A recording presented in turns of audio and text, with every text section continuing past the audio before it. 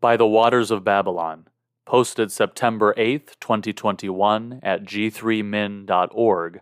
I'm Scott Aniol. The phrase, by the waters of Babylon, has come to describe the core of my writing and teaching ministry. I have a book by that title, my podcast has the same name, and I named my blog the same as well. The phrase comes from one of the most tragic of the Psalms, Psalm 137.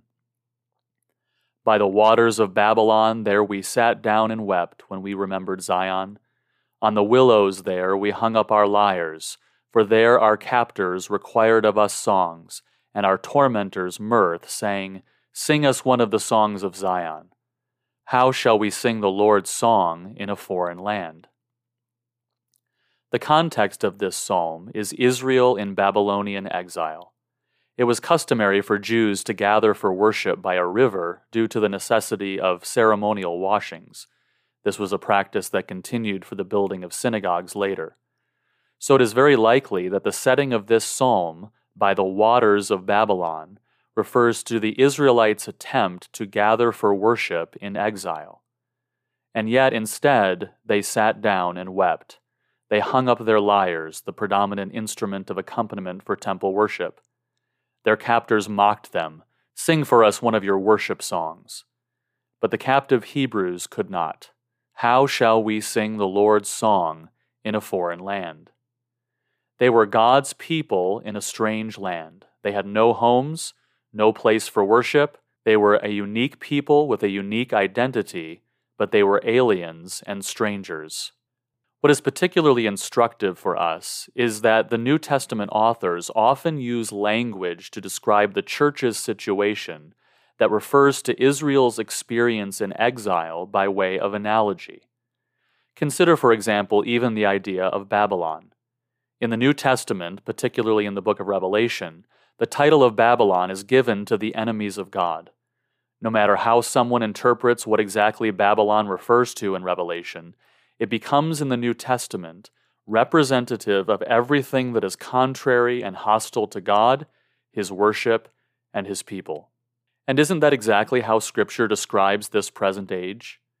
Galatians 1:4 calls the world in which we live the present evil age. 2 Corinthians 4:4 identifies the God of this world as one who has blinded the minds of the unbelievers to keep them from seeing the light of the gospel of the glory of Christ. This one who Ephesians 2:2 calls the prince of the power of the air, the spirit that is now at work in the sons of disobedience. Jesus said that this world hates him because he testifies about it that its works are evil. In other words, there appear to be striking similarities between the Babylon in which the Jewish exiles found themselves and how the New Testament describes the age in which we Christians find ourselves. Or think about the idea of Zion or Jerusalem. In Psalm 137, these refer to a literal city, but even in the psalm, these titles represent more than merely a physical location. They represent the place where God's presence dwelt, the place of true worship. In the New Testament, the terms Zion and Jerusalem are likewise often used metaphorically in reference to the place of God's presence and true worship. Probably the most vivid example of this is found in Hebrews 12. There, in verse 22, the author is describing Christian worship, and he says, But you have come to Mount Zion, and to the city of the living God, the heavenly Jerusalem, and to innumerable angels in festal gathering. God's presence is in the temple of heaven, and when we Christians worship, we are actually joining with the worship of heaven, uniting our voices with innumerable angels in festal gathering and saints who have gone before us. Ephesians 2:6 tells us that we Christians have been raised up with Christ and have been seated with Him in the heavenly places. In fact, in verse 19 of the same chapter, Paul calls us fellow citizens with the saints and members of the household of God. And Philippians 3:20 tells us that our citizenship is not here on earth, our citizenship is in heaven itself. You see, when we consider how the New Testament describes this present age, it sounds a whole lot like Babylon. And when we consider how the New Testament describes our citizenship in the place of God's presence and worship, It sounds a whole lot like a distant city where we have our citizenship, but where we do not currently find ourselves. And to make this comparison even more apparent, consider how Peter refers to the church today. 1 Peter 1:17 calls our current situation as Christians the time of your exile, and chapter 2 verse 11 specifically calls us sojourners and exiles. In other words, we who are members of Christ's church in this present age are, like Israel, God's people in exile. Like Israel, our citizenship is in Zion, a city far away where God's presence dwells in His temple and where pure worship takes place. Like Israel, we find ourselves by the waters of Babylon, amidst a people whose ruler hates God and His worship and His people. Christians in the 1st through 3rd centuries recognized this. They couldn't help but recognize their status as exiles because they were increasingly persecuted for their faith. Yet something happened in the 4th century that led God's people to forget that they were sojourners and exiles. In 313, the Roman Emperor Constantine legalized Christianity. Now, of course, that was a good thing. We Christians should never desire persecution. But then, in 392, Emperor Theodosius declared Christianity to be the official religion of the Roman Empire and outlawed all other religions. In essence, the church and state eventually united, forming what many call Christendom, and church leaders literally wanted to turn the empire into a theocracy like Israel, climaxing in the Holy Roman Empire. The problem is that God never intended for this kind of church-state union for the New Testament church. Now, many good things came as a result of that union. Much of the cultural production that came out of Christendom, for example, the art and literature and music, contains values and morals that are noble and good. Nevertheless, this union of the church with the broader culture lulled Christians into forgetting that they were exiles. The Reformers, especially Luther and Calvin, argued against the church-state union, but they continued to retain a connection. The Church of England especially, as its name indicates, maintained a close union between church and state.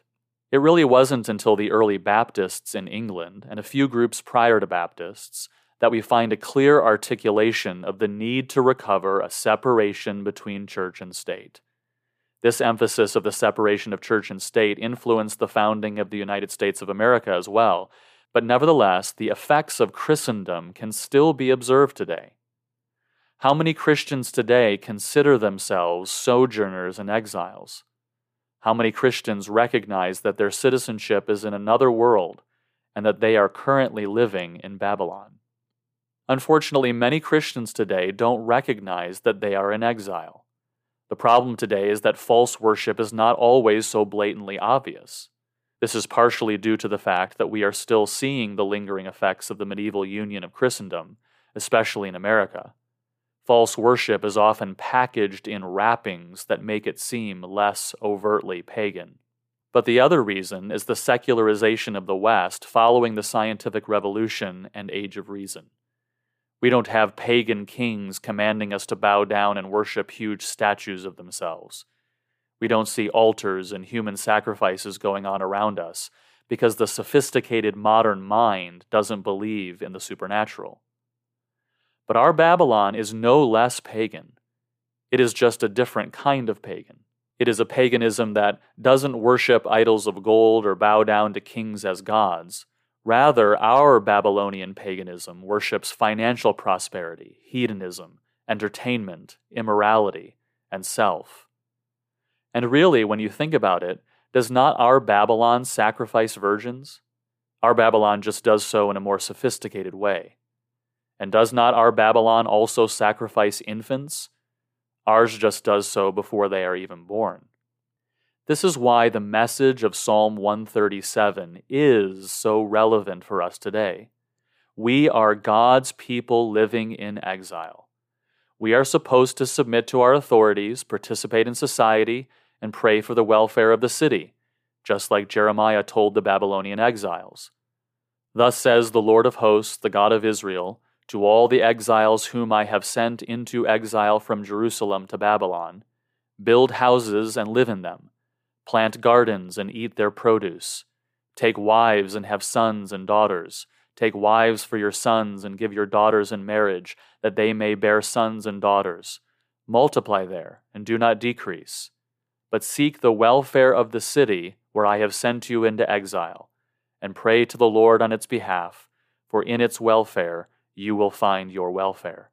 Jeremiah 29, 4-7. But when we consider our values as God's people, we find ourselves in a culture that is diametrically opposed to us. As Peter tells us, we are to be holy as God is holy. 1 Peter 1:15. We are to conduct ourselves with fear through the time of our exile. Verse 17. He admonishes us, Beloved, I urge you as sojourners and exiles to abstain from the passions of the flesh, which wage war against your soul. Keep your conduct among the Gentiles honorable, so that when they speak against you as evildoers, they may see your good deeds and glorify God on the day of visitation. 1 Peter 2:11-12. As God's people in exile, let us live holy lives, seek the welfare of the city where God has placed us, and worship our God in reverence and awe. You can read this post at g3min.org.